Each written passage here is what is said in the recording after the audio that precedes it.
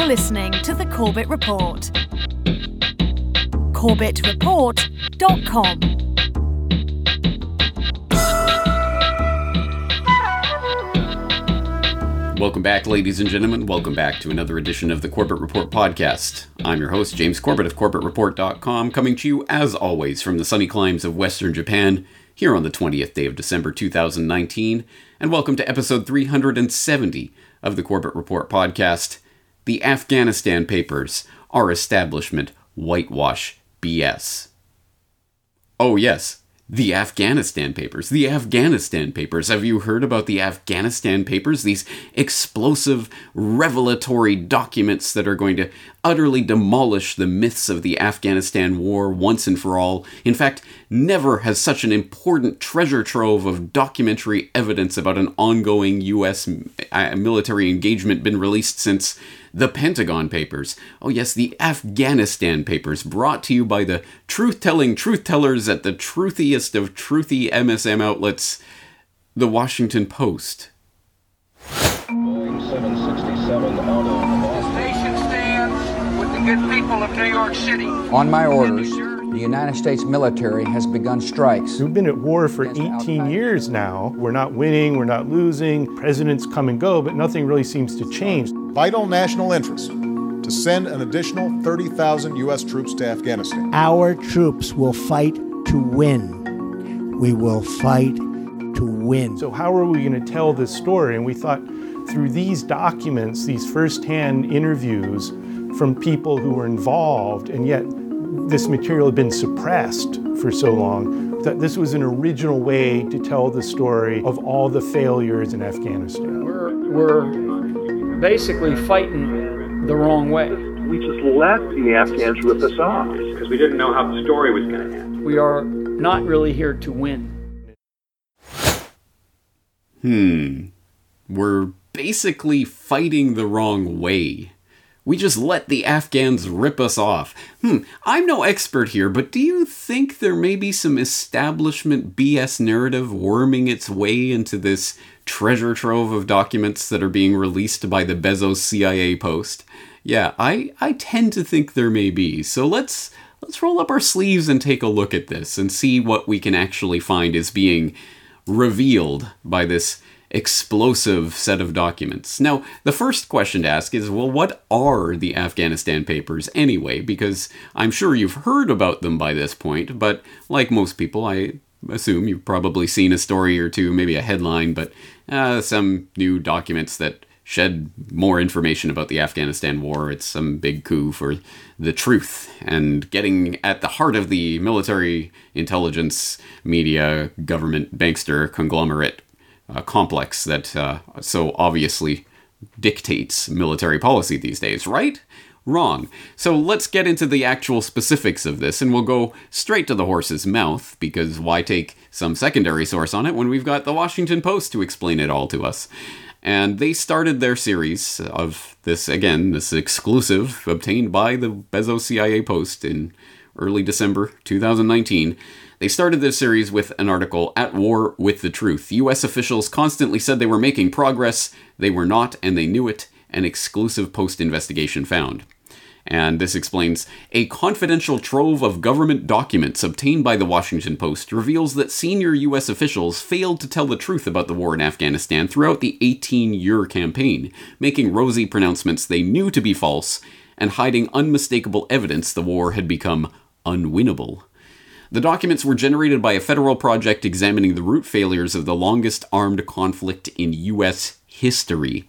They include more than 2,000 pages of previously unpublished notes of interviews with people who played a direct role in the war, from generals and diplomats to aid workers and Afghan officials. Okay, so a couple of things to note right off the bat. First of all, these aren't documents per se, they're transcripts of interviews that were conducted with whom? With people who were involved in waging the Afghanistan war in some capacity. So these are not exactly unbiased sources, and this is not the inner super secret details that they've been desperately trying to keep from the public, so much as it is just some things that might embarrass a general or two, but do nothing to undermine the fundamental narrative of the Afghanistan war itself. More on which later, but let's also just take a look at the sort of explanation what these interviews are and when they come from. The interviews are the byproduct of a project led by SOPCO's agency. That's John Sopko, the head of the federal agency that conducted these interviews. The Office of the Special Inspector General for Afghanistan Reconstruction, known as SIGAR. The agency was created by Congress in 2008 to investigate waste and fraud in the war zone. In 2014, at SOPCO's direction, SIGAR departed from its usual mission of performing audits and launched a side venture titled Lessons Learned. The $11 million project was meant to diagnose policy failures in Afghanistan so the United States would not repeat the mistakes the next time it invaded a country or tried to rebuild a shattered one. The next time. Oh, good. Yay, well, lessons learned indeed. The Lessons Learned staff interviewed more than 600 people with first-hand experience in the war. Most were Americans, but SIGAR analysts also traveled to London, Brussels, and Berlin to interview NATO allies. In addition, they interviewed about 20 Afghan officials discussing reconstruction and development programs. And it goes on to explain they've published 7 lesson learned reports since 2016, but they've only included tiny bits of these interviews. They haven't really published the interviews in any form. So the Washington Post engaged in its historic and brave legal battle and 2 federal lawsuits in order to get these transcripts of these interviews out. So yes, yay, now the public has the truth in their hands. The truth according to whom? Well, according to people like David Petraeus and some of the other war criminals who were responsible for this nonsense in the first place. So keep that in mind as we start to wade through this treasure trove of smelly deep state establishment nonsense. For example, let's look at some of the examples of some of these explosive quotes that they highlight in this series of articles from the Washington Post. And again, of course, everything will be linked up in the show notes so you can go read it all through for yourself and see for yourself if there's any there. But let's take a look at this quote. It says, "What did we get for this $1 trillion effort? Was it worth $1 trillion? Jeffrey Eggers, a retired Navy SEAL and White House staffer for Bush and Obama, told government interviewers. He added, "After the killing of Osama bin Laden, I said that Osama was probably laughing in his watery grave considering how much we've spent on Afghanistan." Okay, let's think about that quote for a second. Let's see how many of the boxes we can tick off here from these quotes. I mean, first of all, we've got the "was it worth $1 trillion" quote, which seems to suggest that this is an investment, essentially. And if we reach a certain level of return on investment, then yes, we can say the war was worth it. Nothing to do with the actual justification for the war, nothing to do with the rivers of blood that have been spilled in the waging of this war. Nothing to do about the human lives that have been lost, the lives that have been utterly transformed, the homes that have been obliterated, the families torn apart. None of the actual, real truth about the war itself. No, was it worth it? So that in and of itself is part of the establishment spin. Another part of this, of course, after the killing of Osama bin Laden, I said that Osama was probably laughing in his watery grave. Osama bin Laden, mastermind of 9/11. Osama bin Laden, the arch-terrorist boogeyman. Osama bin Laden, the reason we were in Afghanistan. Osama bin Laden, and he killed in a special forces raid and thrown in the ocean before anyone could see him. All of those boxes being checked in a quote like that. And hey, it's coming from this sexy, classified treasure trove of internal documents that the government totally didn't want you to see, guys. So it must be true. Let's go on. There's a lot more in this series. Here's a great quote. This is an interesting quote. Listen to this carefully. "We don't invade poor countries to make them rich." James Dobbins, a former senior U.S. diplomat who served as a special envoy to Afghanistan under Bush and Obama, told government interviewers. Okay, yeah, so far, I agree. You don't invade poor countries to make them rich. "We don't invade authoritarian countries to make them democratic." I agree too. No, you don't drop bombs, humanitarian love bombs, to make some... Even if Libya was some horrible authoritarian repressive regime under Gaddafi, you don't drop love bombs on them to make it all better, as we have self-evidently seen. So I agree. I agree with this James Dobbins guy. He sounds right. We don't invade poor countries to make them rich. We don't invade authoritarian countries to make them democratic. So finish the next sentence. We invade violent countries to make them peaceful? And we clearly failed in Afghanistan. My God, think about that. Think about the setup to that quote. That's crazy. So this is a classic 3-step quote. You would think we don't invade poor countries to make them rich. We don't invade authoritarian countries to make them democratic. We don't invade violent countries to make them peaceful. Clearly, that's how you would finish that line of thought, isn't it? No, you don't drop bombs and suddenly make a country rich. You don't drop bombs and suddenly make a country democratic, assuming that's your goal. And you don't just drop bombs to make everything peaceful. That's clearly the setup that James Dobbins was putting out there. But no, he completely undermines that. We invade violent countries to make them peaceful, which is just staggering levels of nonsense. And we clearly failed in Afghanistan. So there you go. We can also check the failed in Afghanistan narrative. It was a failure. Oh, oops, we bungled it. Oh, well, we'll have to find a way to get out now. We failed in Afghanistan, but we'll just have to keep there until we succeed. So, again, look at the establishment boxes that are being checked off here. And with just craziness, we invade violent countries to make them peaceful. But actually, it gets even worse. Think about this one. Okay, so here's from later on in the series. It says, after a succession of quick military victories in 2001 and early 2002, Bush decided to keep a light force of U.S. troops in Afghanistan indefinitely to hunt suspected terrorists. Soon, however, he made plans to invade another nation, Iraq, and Afghanistan quickly became an afterthought. Again, James Dobbins, career diplomat, told government interviewers it was a hubristic mistake that should have been obvious from the start. Again, yeah. Yes, Mr. Dobbins, I agree. It was a hubristic, well, I'm not even sure I would classify it mistake, but certainly it would have been obvious from the start to anyone with their head screwed on straight. Yeah, if you're going to invade Iraq right after Afghanistan, what do you think? But listen to the way he frames this. First, sort of just invade one country at a time.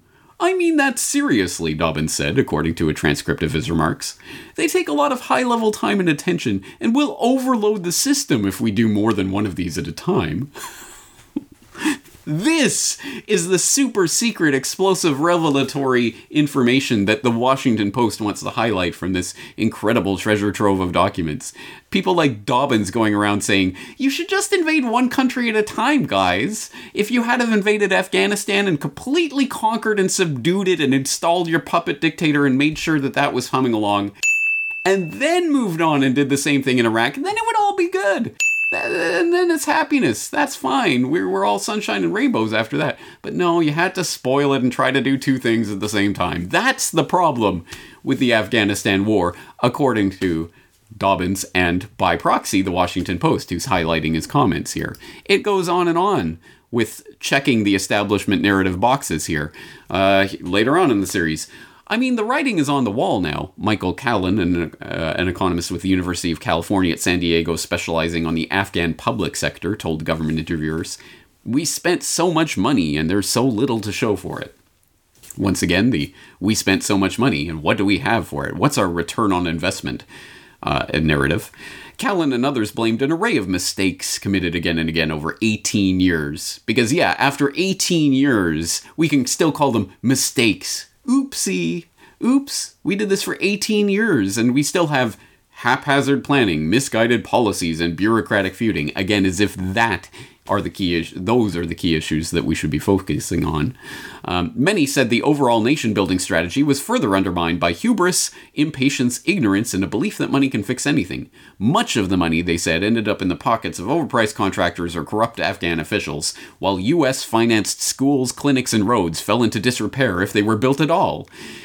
Here's another big part of the establishment narrative BS spin that they put on the failure, quote-unquote, of the Afghanistan war, is that it's the U.S. coming in there with all their might and all their love and all their billions of dollars, all sloshing the money around, practically throwing at the Afghans, saying, please, just take this money and I'll be better. Just build your country up again. But those damn Afghans, the corrupt Afghan officials, of course, it's the Afghans themselves who are to blame here primarily. Just roll over, die, and get on with it, or take the money and shut up and go away. That's what would have been the victory here, right?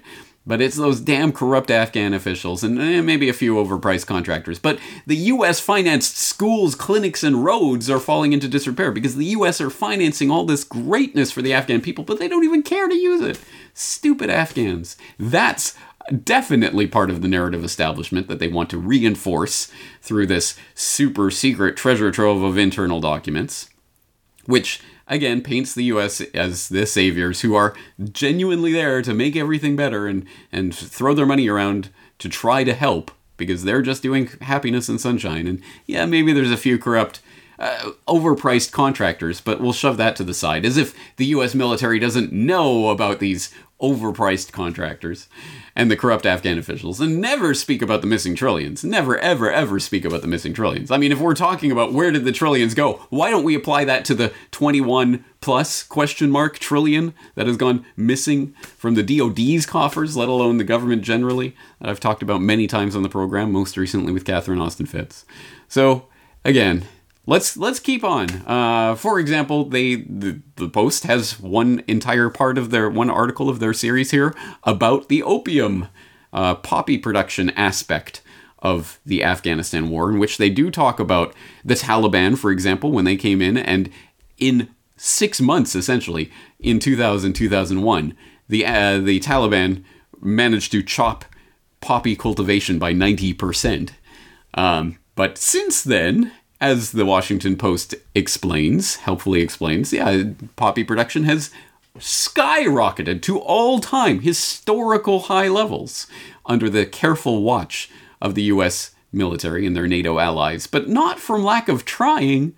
Honestly, guys, NATO's been doing their level best. They just don't know how to do it. They're sitting there scratching their heads thinking, how can we possibly do what the Taliban did? It's impossible. You just can't do it. And it goes on to talk about this, and it says, the Taliban had hoped the 2000 opium ban would win favor in Washington and entice the United States to provide humanitarian aid, but these hopes collapsed when Al-Qaeda, which had been given sanctuary by the Taliban, launched the 9/11 attacks. So there you go, Al-Qaeda narrative, 9/11, there it is. And, of course, all in the context of the U.S. and their NATO allies were doing their level best. They just couldn't figure out a way to get those damn poppies done. Oh, well. It goes on, and as I say, please do actually go and read through these articles for yourselves. Hopefully we can find a way to not give the Washington Post clicks from this, but at any rate, it is worth reading precisely so you can see the disconnect between the reality of the nothing burger that are these Afghanistan papers. Not even a nothing burger, that would be something, but this is worse than that. This is actual establishment deep state narrative BS that is being leaked out. Oh, it's so exciting and sexy and secretive. The secret history of the Afghanistan war that the U.S. government doesn't want you to know about, guys. I want you to actually internalize the disconnect between the way this is being portrayed and what is actually there, and you can't do it unless you actually start reading through it yourself. But thankfully, the Washington Post has given you a handy-dandy guide to start, the 25 essential documents from the Afghanistan Papers, that you could go and play establishment narrative bingo with this and see how many of those, how quickly you can get a bingo from listening to people like who? Like David Petraeus? Like one of the arch criminals behind this whole enterprise is being cited here as one of these inside sources giving you the inside skinny on the Afghanistan war. What drove spending was the need to solidify gains as quickly as we could, knowing that we had a tight drawdown timeline, and we wound up spending faster than we would have if we felt we had forces longer than we did. So that quotation, which again, the Washington Post is highlighting as if this is some essential part of an essential document. Oh, we have to know about this hidden truth. Essentially, it's Petraeus whining because Bush and then Obama and now Trump can't commit to forces being there indefinitely, essentially. If we just knew we were there for 18 years, we could have used that money better.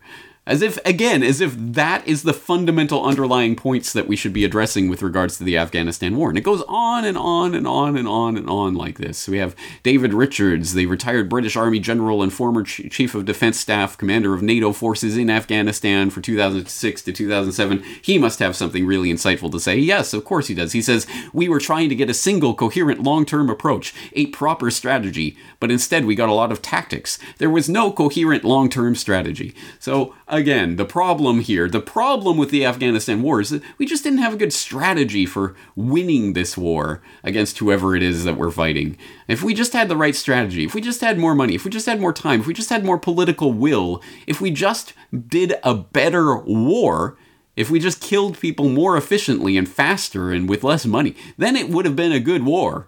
But the problem is, these weak, lily-livered politicians won't commit to giving us the forever war on paper. Therefore, we have to use our tricks to try to spend the money as quickly as possible and waste a lot of it. It's completely getting you to look at the wrong issues so that you will ask the wrong questions and get the wrong answers, and not even approaching the realm of reality. And unfortunately, as I say, I've only seen one article even in the independent media that truly challenges the fundamental underlying assumptions. Maybe there are more out there. I hope there are, but this is the one that came across my radar. It's by Kit Knightley, and it's up at off-guardian.org. I will, of course, include the link, along with everything else, in the show notes for this episode, so please do check it out for yourself. This is an excellent article, and I want people to spread it around because it actually, unlike everything else I've seen on this, actually addresses the core points here.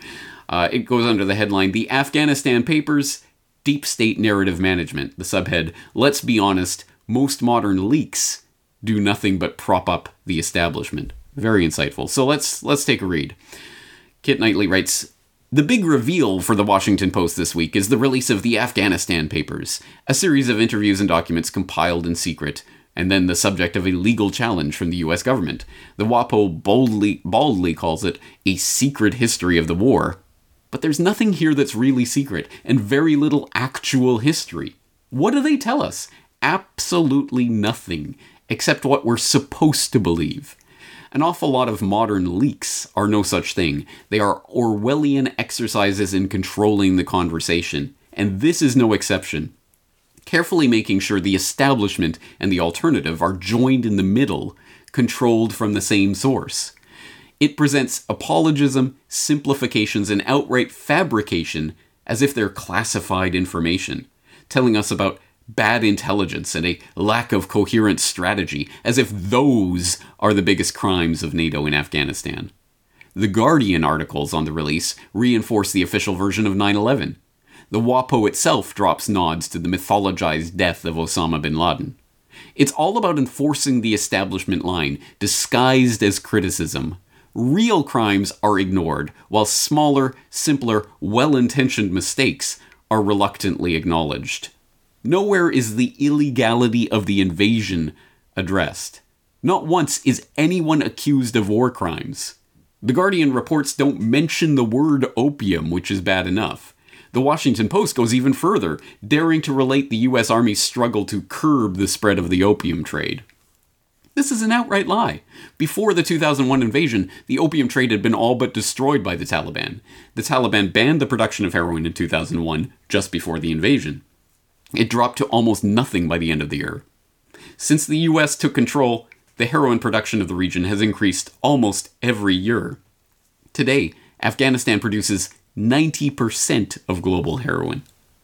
All this, we're told, while the most powerful military force on the planet desperately tries to stop them. The Taliban did in 6 months what the U.S. Army has been unable to do in 18 years. They say it, and they expect us to believe it. It is nonsense. It's all just so pathetic. A weak attempt to clean up a mess 20 years in the making. Feeble efforts establish a narrative of false controversy by presenting us with a fully formed, ready meal alternative opinion, so all those people who fancy themselves anti-establishment could gorge on outrage while never having to do the difficult job of canceling their newspaper subscriptions or doing their own research. Here's the real secret history of the Afghanistan war. It wasn't a failure. It was a success. In every facet, on every front, Afghanistan is exactly what America needed it to be. They drip feed in the blood of young Americans, they destroy hundreds of thousands of Afghan lives, and they reap the rewards they always intended to reap. 1. The permanent slow-simmer conflict gives them an excuse to keep thousands of U.S. military personnel in a country which borders Iran, Pakistan, and China, not to mention a host of ex-Soviet states. 2. It keeps military expenditure nice and high, so congressmen, ex-generals, and everyone else on the boards of Boeing or Lockheed Martin get great big bonuses every year. 3, they have sole access to the rare earth elements and other vital metals in the Afghan mountains, lithium most importantly of all. 4, they have control of the world's opium industry, a vital cog in the relations of the US intelligence agencies and organized crime. It's essentially reverse money laundering, turning taxpayer funds into dark money that can be spent hiring mercenaries, organizing assassinations, arranging coups, or simply be stolen. An excellent point. Very insightful. And number 5, they have access to all the radicalized young men they could ever want. A little jihadi farm where terrorists can be named, trained, and sent off to fight proxy wars in Syria or spread fear and chaos in the West. Afghanistan is a great asset to the empire. The US deep state has spent a fortune making it so. They could at least be honest about it. Excellent. Very, very insightful article. Gets straight to the heart of the matter, straight to the point. I hope people will spread this article around because, as I say, it's the only one that I've seen that really gets to the bottom of this, and in a number of insightful ways, one of which, of course, is the whole ploy of dressing this up as a secret treasure trove of classified information, putting that word on top of things. Oh, it's a leak, it's classified, it's secret, we had to wage a court battle to get this information out. Therefore, it must be A, truthful, and B, important, when it is actually C, neither of the above. It is not truthful. It is not important, explosive, revelatory information.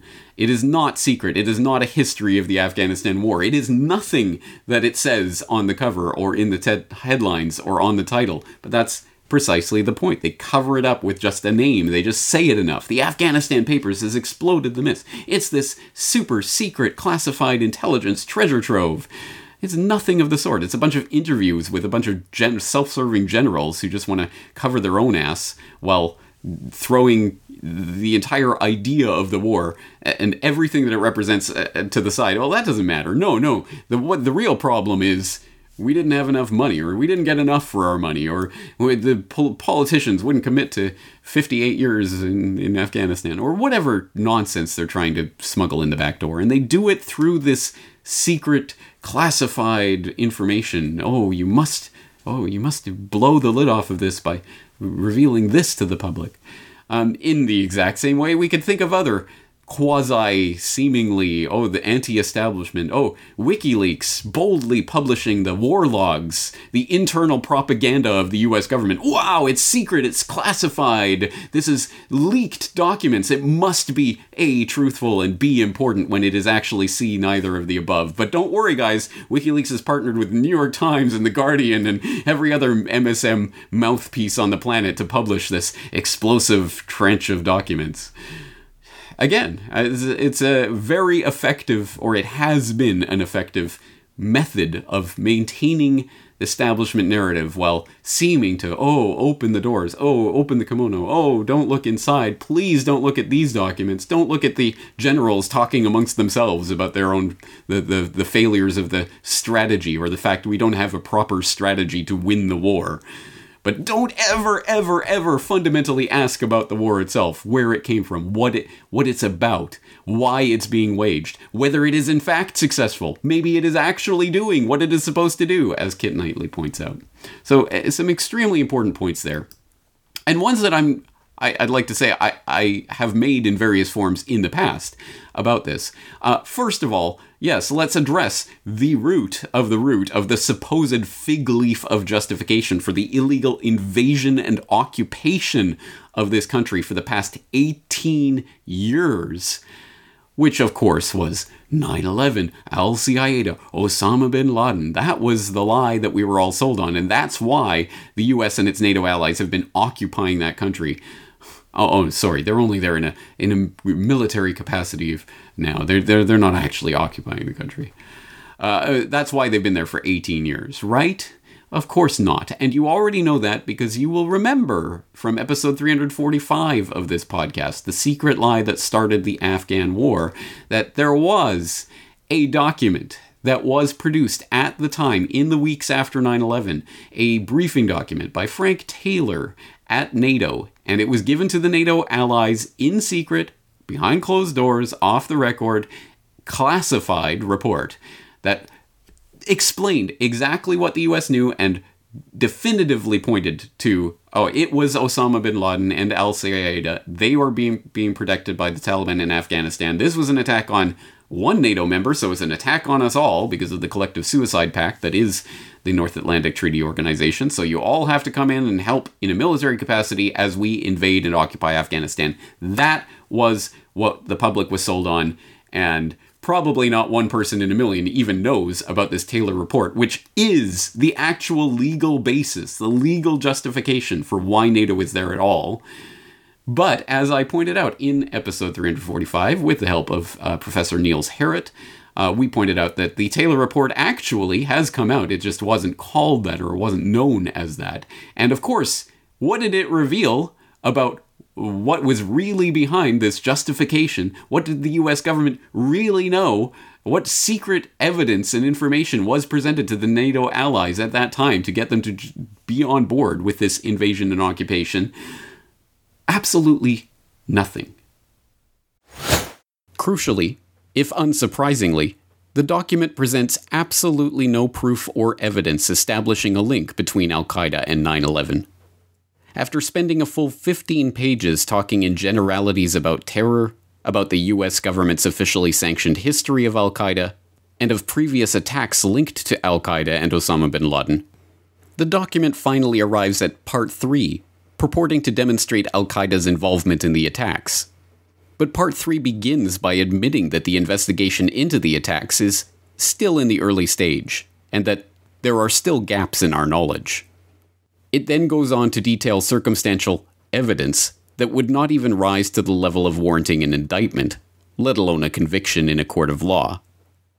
After asserting without evidence that several of the alleged hijackers had been identified as known bin Laden associates, without clarifying the source of that identification, let alone how their identities and status as hijackers had been determined, we are then told that bin Laden and his associates seemed to be anticipating what we could only identify as an important event or activity.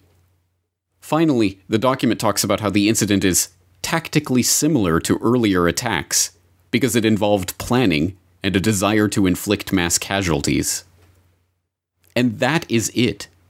That is the sum total of the evidence that both the document itself and Lord Robertson, evidently reading notes from Taylor's briefing, calls clear and compelling.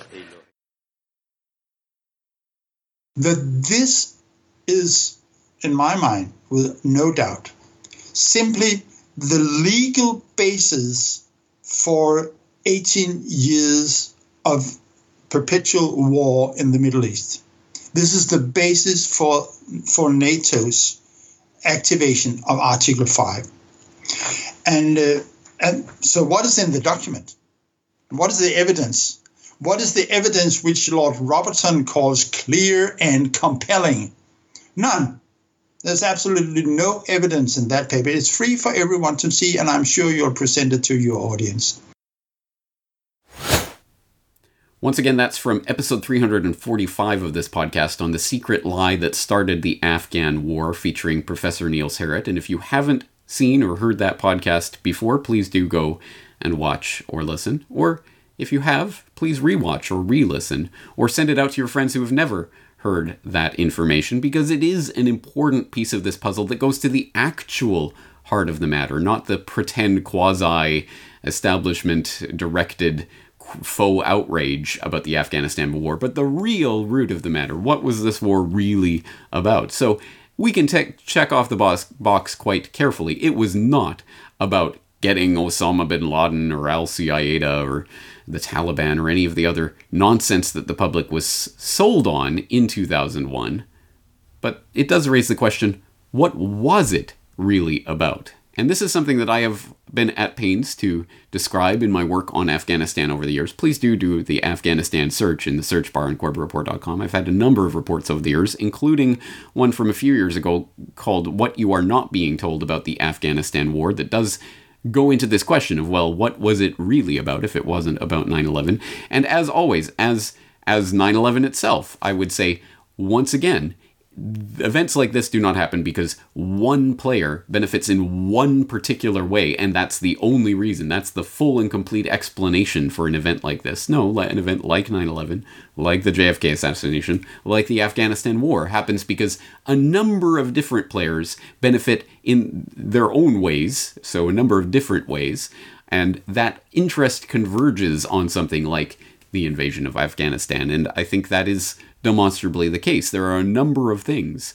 that are successes if you view it from the right lens, which is not the lens that they present to you in the Afghanistan Papers or elsewhere. It is the lens of what is really going on, and this is something that I did try to articulate in that post, what you are not being told about the Afghanistan war back in 2016. So if the plan to invade Afghanistan was not about 9/11, then why were the neocons so eager to take over the country? Like any major military operation, there are multiple strategic objectives to be achieved. Securing a key transportation corridor from rich Caspian Sea oil and gas reserves has always been one important objective of the Afghanistan war.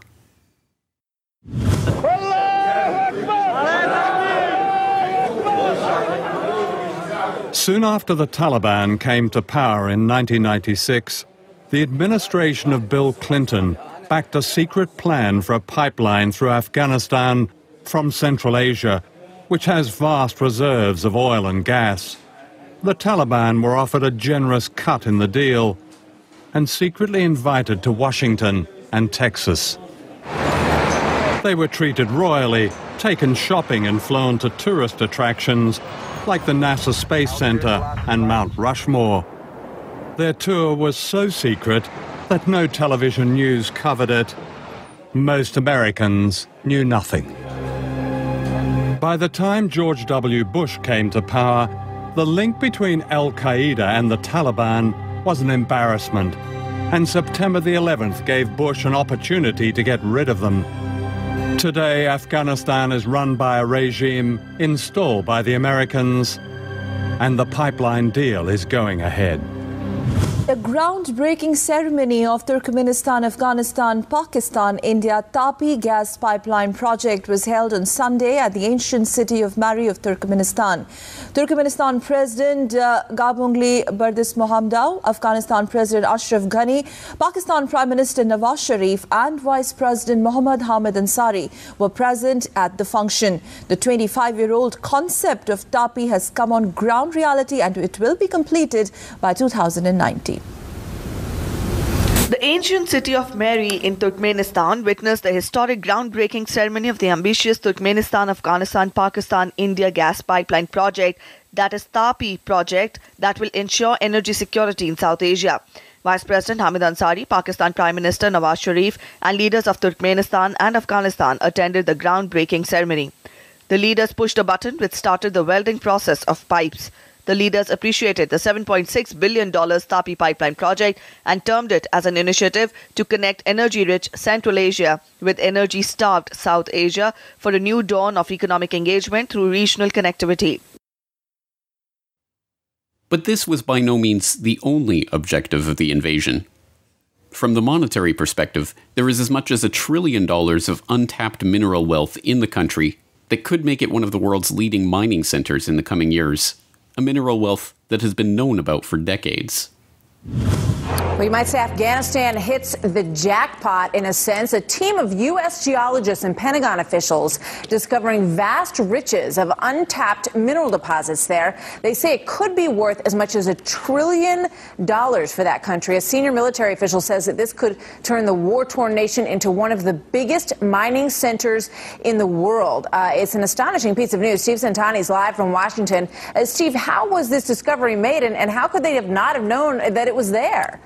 Well, some people did know. The Soviets apparently made some preliminary maps when they occupied Afghanistan back in the 80s, and those maps recently came to the attention of a Pentagon team which did some high-tech aerial surveillance to discover the extent of this massive potential wealth. And they found that Afghanistan has deposits of iron and copper that could make it a major producer in the world, and deposits of lithium that rival the large reserves in Bolivia. Lithium is used in batteries that power everybody's computers and Blackberries.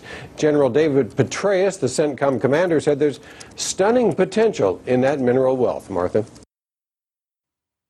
And there is also the fact that the world's lucrative multi-billion-dollar heroin trade sources almost entirely from the country, with up to 90% of the world's opium coming from the record crops that are being diligently protected by U.S. troops.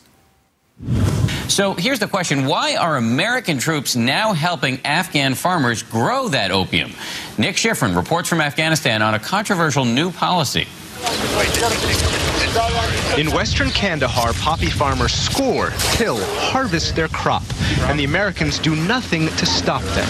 I'll start pushing slow. Assalamu alaikum. U.S. soldiers greet farmers. Can you show me which poppy field is yours? They commiserate with farmers having a bad harvest. Tell him I'm very sorry for his field this year, and hopefully he has a better harvest next year. And in one case, they even paid a farmer $1,000 after U.S. and Afghan special forces burned his crop. If you can come down to the base or on my next visit, I'll make a payment. This is controversial. The opium trade is the Taliban's main source of funding. Around here, this poppy isn't only a plant, it's the very basis of the economy here. Poppy grows everywhere in this area, and most of the farmers base their entire income for the entire season on this harvest. And that's why soldiers ignore and encourage the farmers. If the U.S. burned their crop, farmers would blame the U.S. for their poverty and turn toward the Taliban.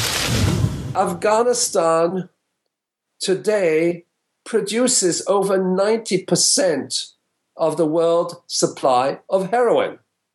And the invasion of Afghanistan occurred at a moment when the Afghan government, together with the United Nations, had implemented a far-reaching drug eradication program. In other words, they were eliminating opium and implementing crop substitution with the support of the UN. They were congratulated in the United Nations General Assembly in fall of 2001. And in fact, what the Taliban government achieved was a more than 90% collapse in opium production recorded in let's say, in 2001. Now, immediately upon the influx of U.S. troops and the occupation of Afghanistan, the production of opium sprung up to its historical levels and has increased multiple times since then. The oil and gas pipelines, the mineral extraction, the opium. All of these are factors in the ongoing occupation of Afghanistan years after any pretense of an excuse for NATO's presence evaporated. But there is one factor that has made Afghanistan the target of would-be world rulers for centuries: its location. In 1904, Sir Halfred John Mackinder PC, the director of the London School of Economics, published an essay in the Geographical Journal titled The Geographical Pivot of History. In that essay, Mackinder laid out the Heartland Theory, a theory that would come to dominate foreign policy and geostrategic thought. The Heartland Theory holds that the Earth's surface can be divided into a world island, the offshore islands, and the outlying islands. The Heartland lay at the center of the world island and the Eurasian landmass, and its importance was summarized in Mackinder's famous dictum, "Who rules East Europe commands the Heartland. Who rules the Heartland commands the world island. Who rules the world island commands the world." This is why control of the Central Asian region, and Afghanistan in particular, has been prized by empire since the 19th century, when Britain and Russia engaged in diplomatic struggle, intelligence operations, military conflicts, and subterfuge for control over Afghanistan in what was called the Great Game. And this is why former National Security Advisor and perennial Washington insider Zbigniew Brzezinski was able to predict in his 1997 magnum opus, The Grand Chessboard, that the first major war of the 21st century would take place in Afghanistan. But fast forward to 1997, and in that year, our old friend Zbigniew Brzezinski released his book, The Grand Chessboard, American Primacy and Its Geostrategic Imperatives. Because evidently, Zbigniew Brzezinski was not so shy about proclaiming the quest for world domination. He also did not mince his words about the Eurasian heartland and how important it is to America's global primacy. For America, the chief geopolitical prize is Eurasia. For half a millennium, world affairs were dominated by Eurasian powers and peoples who fought with one another for regional domination and reached out for global power. Now, a non-Eurasian power is preeminent in Eurasia, and America's global primacy is directly dependent on how long and how effectively its preponderance on the Eurasian continent is sustained. He goes on to refine Mackinder's heartland notion down to a specific area that he calls the Eurasian Balkans. And this area is precisely the Central Asia-Caucasus region. He explains its importance thusly. The Eurasian Balkans, astride the inevitably emerging transportation network meant to link more directly Eurasia's richest and most industrious western and eastern extremities, are also geopolitically significant. Moreover, they are of importance from the standpoint of security and historical ambitions to at least three of their most immediate and more powerful neighbors, namely Russia, Turkey, and Iran, with China also signaling an increasing political interest in the region.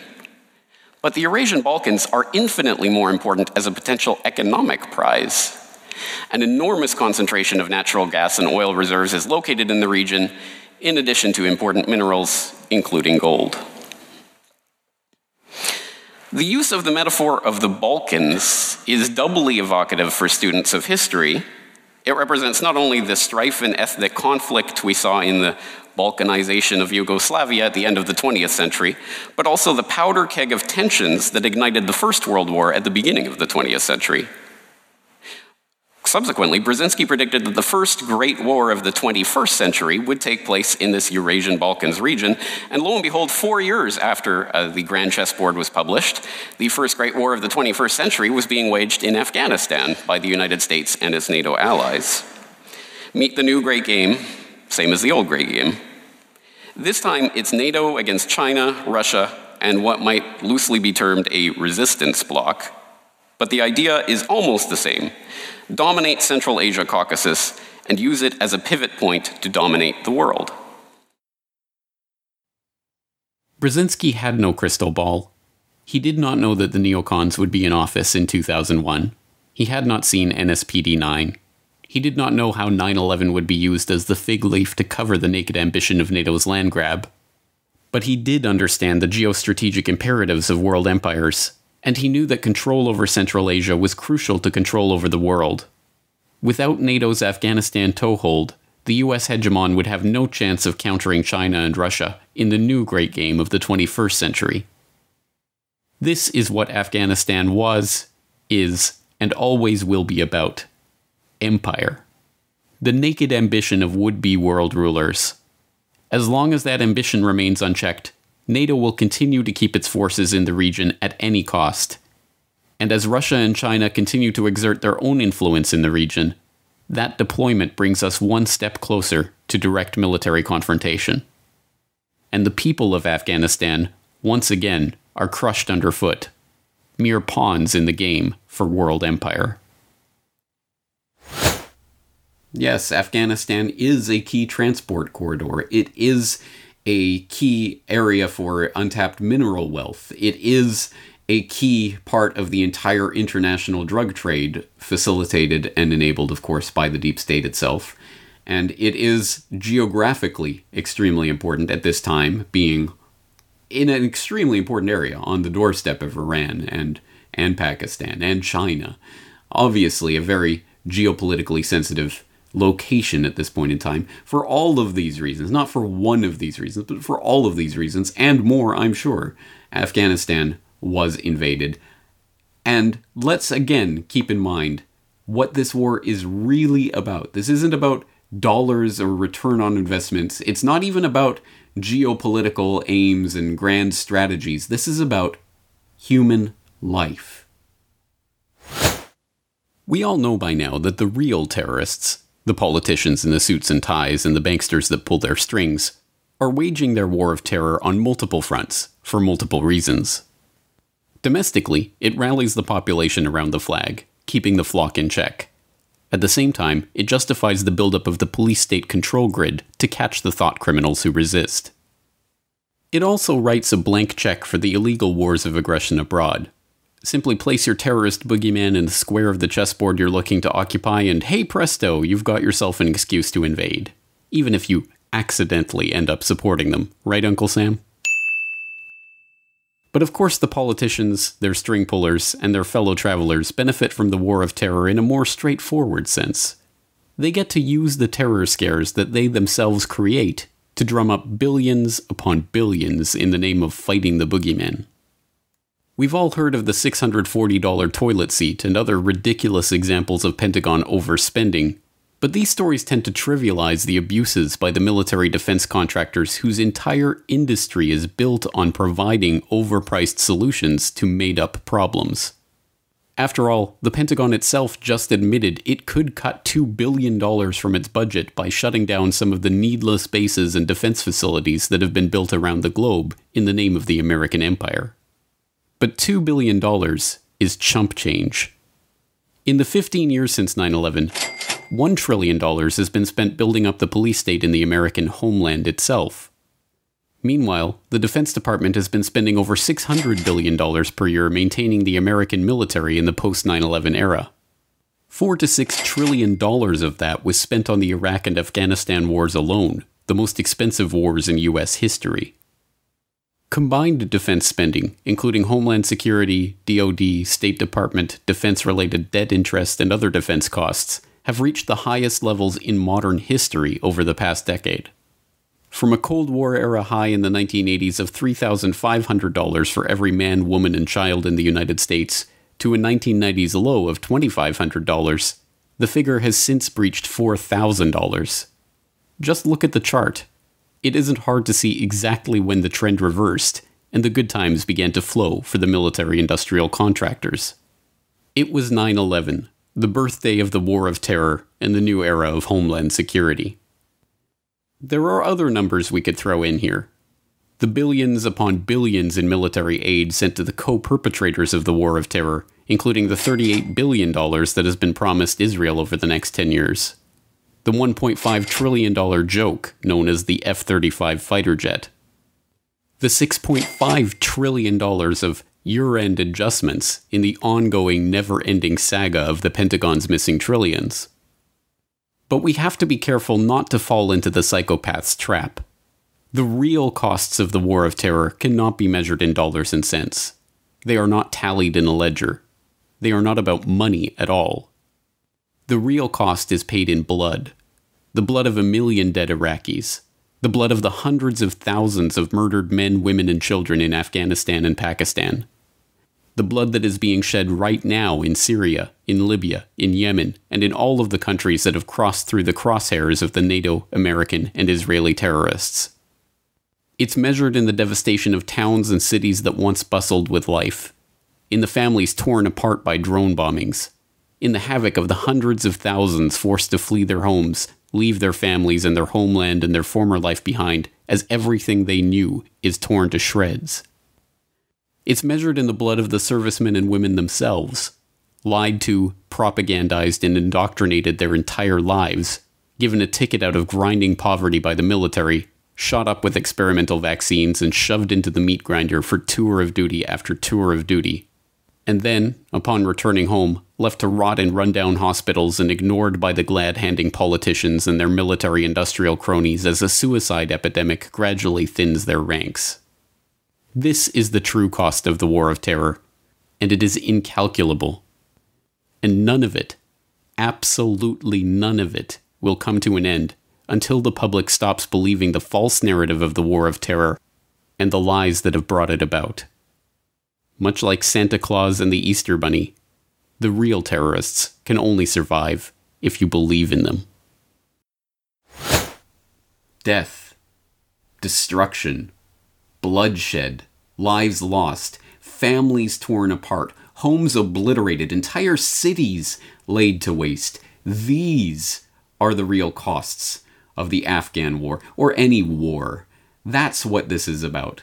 It isn't about dollars spent to overpriced contractors or corrupt Afghan officials. It isn't about having the right winning strategy so that you can better, more efficiently wage this warfare and bloodshed. No, it is the bloodshed itself. That is the real cost. And don't let the establishment distract you with their BS nonsense behind their classified, secret, leaked, internal transcripts of interviews with the very people who are waging these wars.